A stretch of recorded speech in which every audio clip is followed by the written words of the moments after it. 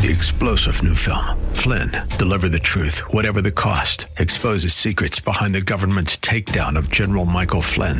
Flynn knew what the intel world had been up to. He ordered the first audit of the use of contractors. This set off alarm bells. He told the truth. He was the most dangerous person for Donald Trump to hire. They had to get rid of Flynn. Flynn, deliver the truth, whatever the cost. Available now. Watch it today. Go to salemnow.com. salemnow.com. This is Cornerstone Connection, the radio ministry of Pastor Gary Hamrick of Cornerstone Chapel in Leesburg, Virginia. Pastor Gary is teaching through Ephesians. Real love is calling, listen, truth opens up your eyes. Mercy is waiting for you with every sunrise. Neither do people light a lamp and put it under a bowl. Instead, they put it on a stand, and it gives light to everyone in the house. In the same way, let your light so shine before men, before other people, that they might see your good deeds and glorify your Father which is in heaven. So Jesus says that you and I as Christians, the church is the light of the world, and that the world is in darkness without Christ. Jesus said men don't come into the light for fear that their dark deeds will be exposed.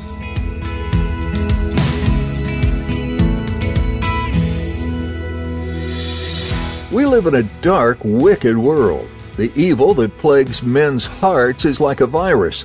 It wants to reproduce and spread, destroying everything it touches. By nature, it likes to hide.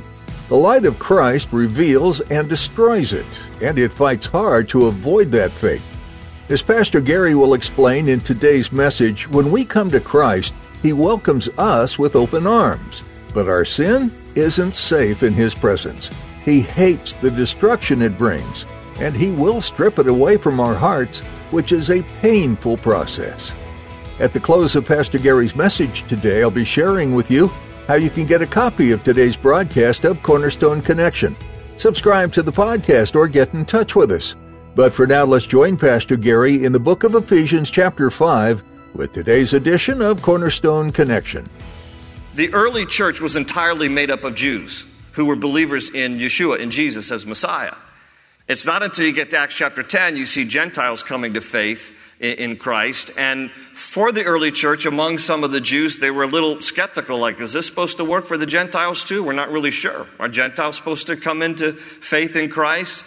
So the Council of Jerusalem got together in Acts chapter 15, and they considered this matter. Is it okay for Gentiles to come to faith in Christ? And the Council of Jerusalem, made up of those who were the original apostles who were still living in first century, who were followers of Christ, the original group of the apostles, they got together, and plus James, the half-brother of Jesus, and they decided, you know what, we need to give some directives to these Gentile believers, because now the Gentiles come into faith, and they're presented with the Jewish law, and they're like, where do we begin with this? And so the Council of Jerusalem said, we're going to just narrow it down to a few important items. And they sent out a letter to those who were early believers among the Gentile communities in Antioch, Syria, and Cilicia. And this is what the letter says. It's from Acts 15, verses 24 to 29. They say, we have heard that some went out from us without our authorization and disturbed you, troubling your minds by what they said. So we all agreed to choose some men and send them to you with our dear friends Barnabas and Paul, men who have risked their lives for the name of our Lord Jesus Christ. Therefore, we are sending Judas and Silas, and it's a different Judas, and Silas to confirm by word of mouth what we are writing. It seemed good to the Holy Spirit to us and to us not to burden you with anything beyond the following requirements. Okay, so we're gonna pare down all these commandments to just a few. And this is what they said. You are to abstain from food sacrificed to idols, from blood, from the meat of strangled animals, and from sexual immorality. You will do well to avoid these things. That's the end of their letter. So they talk about 3 dietary things and 1 moral matter. And the one moral matter that they focused on was not like, hey, it's probably good not to kill people. Or, hey, probably good not to lie to people. Or, hey, probably good. The one thing they focus on is don't commit sexual sin. Don't commit sexual sin. Now, Again, because we're living in a culture these days that have really blurred the lines of sexuality and what is acceptable and what isn't, and what is right and what is wrong. And it seems like we're in a day, sadly, where it's almost like anything and everything goes. Let me just give you the biblical definition in a sentence, okay? When the Bible speaks about sexual sin, what exactly is sexual sin? Okay, here it is in a sentence. It's any sexual behavior or expression outside of a marriage between a man and a woman. That's it. Now, I know that cuts against the grain of what is popularly believed in our world. I know that. I know that when I start talking about these things that the Bible speaks of, that some people bristle and they're like, well, we're going to send this guy an email and tell him, you're just antiquated, you believe a bunch of old rules, and, that might be fine for you, but that's not the way it works today. Like I don't understand how it works. I mean, people have to feel like they educate me, like, how did you even get 3 kids? I understand the whole thing, all right? But what I'm telling you is, irrespective of what the world says, God has a precious gift. And the way that we enjoy His most precious gift in terms of a marriage between a husband and a wife, between a man and a woman, is that sexual expression of oneness that He has gifted to us. And that when we violate the way that He says is best to be unwrapped, this gift, we don't enjoy it to its fullest potential. So God wants His best for us. And when we violate His best, then we do a disservice to ourselves. We're robbing ourselves. We're cheating ourselves. So I don't say this to put any of you on a guilt trip who have violated. You're like, well, that's a pretty clear definition, and now I realize I violated that. The purpose is not to shame you. The purpose is to inform you, and that going forward, we should all be mindful of the basic definition of sexual purity and the way the Bible defines it, and live our lives in such a way that as Christians, okay, this does not apply to people who don't have faith in Christ. This won't preach on the street. I'm talking to those of us who have put our faith and trust in Christ. Once we put our faith and trust in Christ, the Bible teaches there's a way to live. There's the old way and there's the new way. And the new way is God's way. And God's way is, when it comes to sexuality, the only proper biblical way to enjoy God's gift of sex is within the context of a marriage between a husband and a wife, a man and a woman. Okay, that's it. So anything outside of that. Now, this leads to the next question, which I often get. Well then, what exactly, when you say any sexual behavior outside of marriage, what constitutes sexual behavior? All right. So that's a little fuzzy too, right? Because we had a president one time who was just like, I did not commit sexual. It all depends on what is. Remember that? And so a bunch of people are like, I don't even know then. What is sexual expression after all? Okay, so mark it down for you note takers. I'm going to help you right here. This was helpful to me when I learned it years ago. 1 Corinthians chapter 7, verse 1. 1 Corinthians chapter 7, verse 1. Now here's what it says in the NIV, and it's troubling. In the NIV translation, 1 Corinthians 7, 1 says, it is good for a man not to marry a woman. What? Now, King James says, it is good for a man not to touch a woman. ESV says it is good for a man not to commit sexual immorality with a woman. So what exactly does that mean? So in your Bibles, in the New Testament, the original language was written in Greek. And so when it says it is good for a man not to marry, that phrase not to marry, NIV, King James, not to touch, ESV, not to have sexual relations. It is the Greek word haptomei. Haptomei. H-A-P-T, hapto, O-M-A-I. Haptomei. It is from a root word in the Greek, hapto, which means to kindle a fire. It is good for a man not to kindle a fire, is what it literally means in the original language. So what does that mean? Well, think about it in terms of arousal. It is good for man not to get to the place outside of marriage where there is sexual arousal. So sometimes when people say to me, where's that line? I'm dating my girlfriend or my boyfriend, and where's that line? Here's the biblical, literal definition. The physical boundary is the point of arousal. Because once there is physical arousal, you got to stop. You got to stop.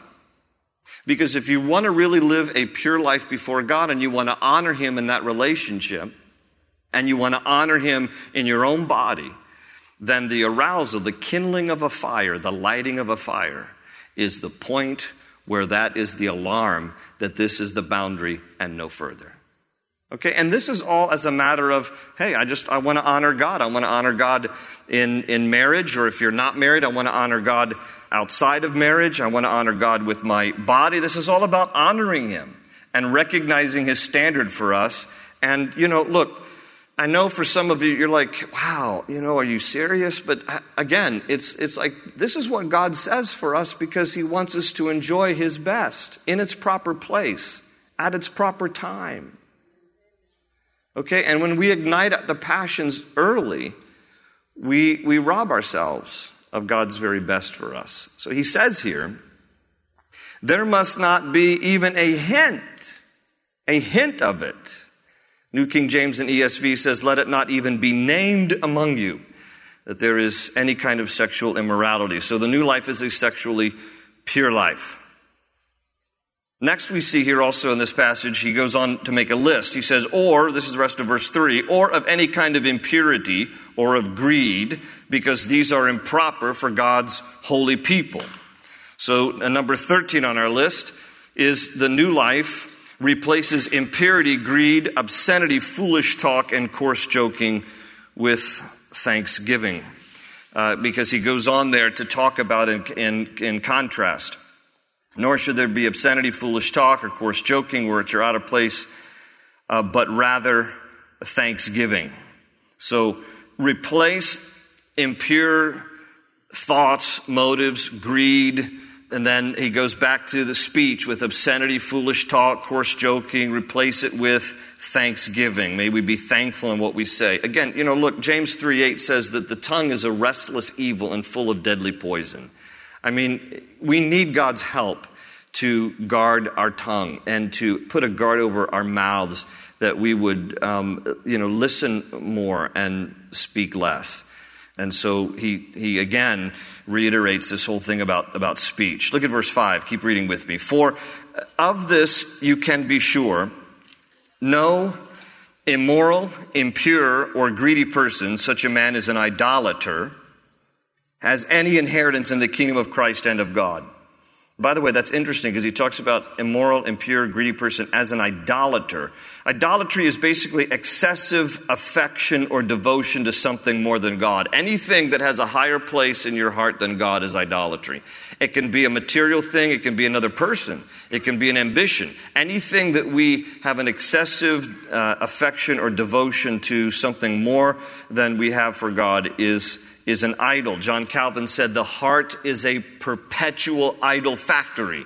And so when he speaks here about those who are impure or greedy, the idea behind it is people are always wanting what doesn't belong to them. They're always coveting. They're always wanting more. They're always lusting after. And in that sense, then, those things become a higher position in our hearts than God does. That's why he says that person is an idolater.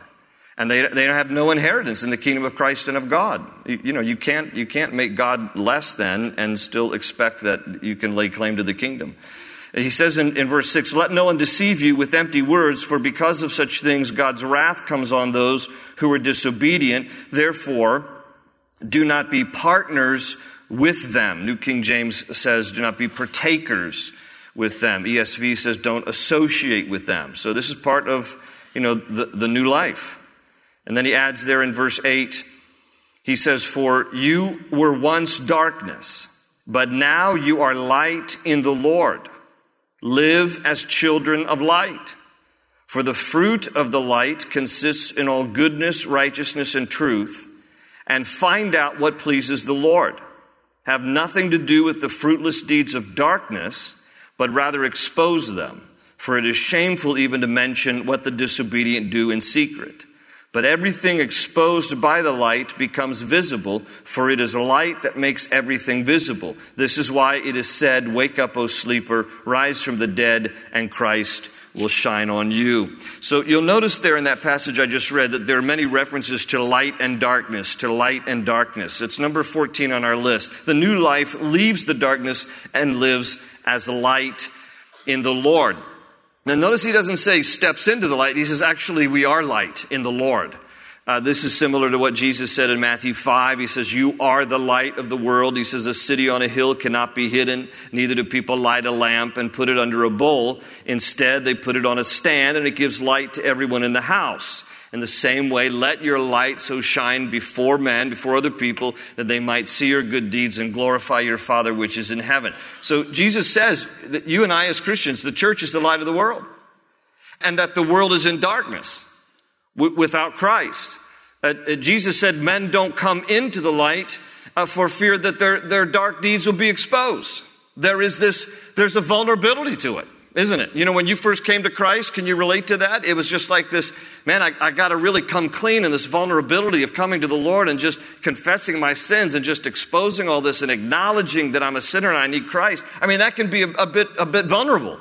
And because of that, some people don't want to step into the light. They're like, I like the darkness better. I don't really want to come into the light. I don't want people to see how messed up my life has been. Hey, everybody this side of the Garden of Eden is dysfunctional, right? We are all messed up and sinful and in need of a Savior. So there's none righteous, no, not one. Don't be afraid to step into the light. I mean, we all are in need of that grace and that forgiveness of Christ. But all throughout the Bible, there's constant references to light and darkness, light and darkness. And it is this symbolism to contrast a life in Christ versus a life without Him. I mean, think about what darkness symbolizes. You know, darkness always symbolizes, think about what comes out at night. The creepy, crawly little rodents and varmints, they come out at night, all right? Crime rate rises at night. People like to do dark and dirty things in the cover of darkness. And so darkness is symbolic of stuff that happens in terms of what is evil. And so the call here is step into the light. Come into the light. Listen to different times in the Bible. Light and darkness are themes. Listen to 1 Thessalonians 5. You are all sons of the light and sons of the day. We do not belong to the night or to the darkness. So then let us not be like others who are asleep, but let us be alert and self-controlled. For those who sleep, sleep at night. And those who get drunk at night. But since we belong to the day, let us be self-controlled, putting on faith and love as a breastplate and the hope of salvation as a helmet. This is what Peter says in 1 Peter 2. He says, but you are a chosen people, a royal priesthood, a holy nation, a people belonging to God, that you may declare the praises of Him who brought you out of darkness into His marvelous light. 1 John 1, 5-7, this is the message we have heard from Him and declare to you. God is light. In Him there is no darkness at all. If we claim to have fellowship with Him, yet walk in the darkness, we lie and do not live by the truth. But if we walk in the light, as He is in the light, we have fellowship with one another, and the blood of Jesus, His Son, purifies us from all sin. So, we are the light of the world. We're to be that bright testimony of Christ. Step into the darkness. Don't be afraid of the darkness. Step into the darkness and be that example of Christ in a dark world. But we have to leave those things that we used to do under the cover of darkness, and we have to be men and women and young people who come into the light and live for the glory of God. Now he adds in verse 15, he says, but be very careful then how you live, not as unwise, but as wise, making the most of every opportunity, because the days are evil. Therefore, do not be foolish, but understand what the Lord's will is. And he says in verse 18, do not get drunk on wine, which leads to debauchery. Instead, be filled with the Spirit. So this is number 15 on the list. He tells us the new life is being filled with the Spirit instead of being drunk on wine. All right, now look, the idea here is there's the possibility, of course, that we can come under the influence of other substances. And so rather than becoming under the influence of alcohol, how about coming under the influence of the Holy Spirit? That's what he's saying. Don't be drunk with wine. Now again, look, the Bible does not prohibit one from drinking some alcohol. Obviously, the sin is getting drunk, and he speaks there about drunkenness when he says, "Do not get drunk on wine or any intoxicating drink, but be filled with the Holy Spirit." And by the way, in the Greek, it's in continuous action, but be being filled with the Holy Spirit.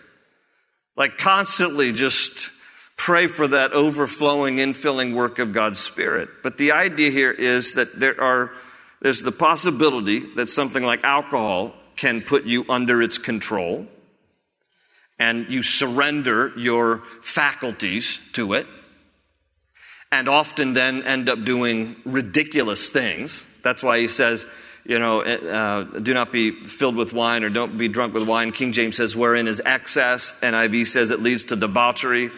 Because when people get drunk, they do stupid things. They just do. Because you have no inhibitions, you're uninhibited now, and so you end up doing things, and people get drunk, they end up doing things, and they don't even remember. And they're taking their clothes off, and they're waking up with people like, "How did you get in my bed?" And they have no idea about what happened in the last 12 hours or whatever. And so that's one kind of being under the influence, and not a good kind. And he says, how about wanting to be under the influence of the Holy Spirit? How about wanting to surrender to the power and the control of God's Spirit? How great would that be? I guarantee you, getting under the influence of the Spirit will not land you in jail. Not the Spirit, capital S, friends, all right? That will not land you in jail. You will not wake up with someone you don't know. You will not be embarrassed and be told of what you did, and somebody has posted already on Instagram what you did, and you don't even remember, because being filled with the Spirit is the greater control that we should be under. Every 30 minutes, someone is killed in an alcohol-related traffic accident. Every 30 minutes. 3/4 of the incidents of spousal abuse involves alcohol. It's the third leading cause of death behind heart disease and cancer. 11 passages on alcohol in the book of Proverbs. 9 out of 11 are cautions and warnings about the danger. So there's plenty of caution about that, and the exhortation is, if you're going to be under the influence of something, choose the power of the Holy Spirit. Verse 19. Speak to one another with psalms, hymns, and spiritual songs. Sing and make music in your heart to the Lord, always giving thanks to God the Father for everything in the name of our Lord Jesus Christ. Now, have you ever read this verse? If you've read this before and you're like, speak to one another with psalms, hymns, and spiritual songs. How am I supposed to do that? Hey, amazing grace. Hey, how great thou art. What does that look like? Okay, it's number 16 on your list. The new life has a desire to worship the Lord and to encourage others to do the same. That's what he's saying here. Be in such an attitude of worship and thanksgiving that even when you converse with people, you're just like declaring the praises of God. It's always on your lips, and you're encouraging others to do the same. And he speaks, and some people have tried to dissect this, psalms versus hymns versus spiritual songs. It's different kinds of worship, it's different kinds. We can sing some of the old hymns, and we can incorporate, the spiritual songs, worship songs, just speak and make melody, make music in your heart to the Lord, always giving thanks to God the Father for everything. Worship him. And may his praise always be on your lips, and encouraging others to do the same. Open ocean, jump in and you'll find the cornerstone's your connection. Run towards your new life. We're so glad you joined us for this edition of Cornerstone Connection as we explore the book of Ephesians together. With all that is going on in the world today, this letter resonates deep. It dives into the core of all that is wrong with the world, selfishness. We as people can't help but want things our way and on our time. But Jesus taught to love deeper than that. He taught to live beyond your own desires.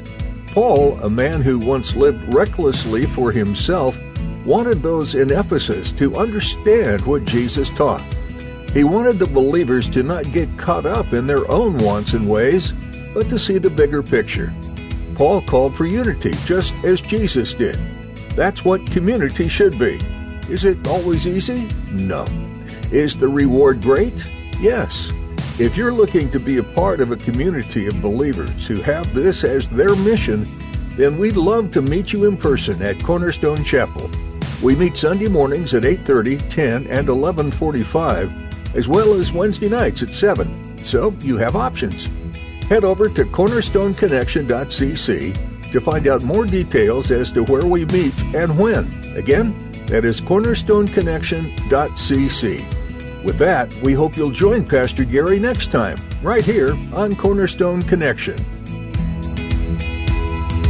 They say you're a wandering soul, that you've got no place to go, but still you know,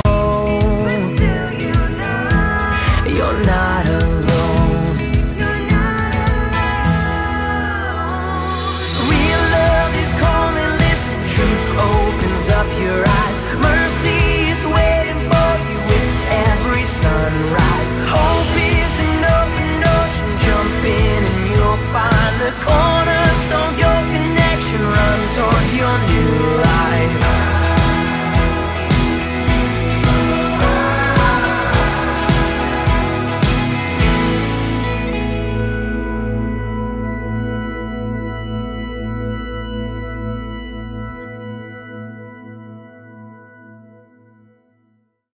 Three-star General Michael J. Flynn, head of the Pentagon Intelligence Agency, knew all the government's dirty secrets. He was one of the most respected generals in the military. Flynn knew what the intel world had been up to. He understood its funding. He ordered the first audit of the use of contractors. This set off alarm bells.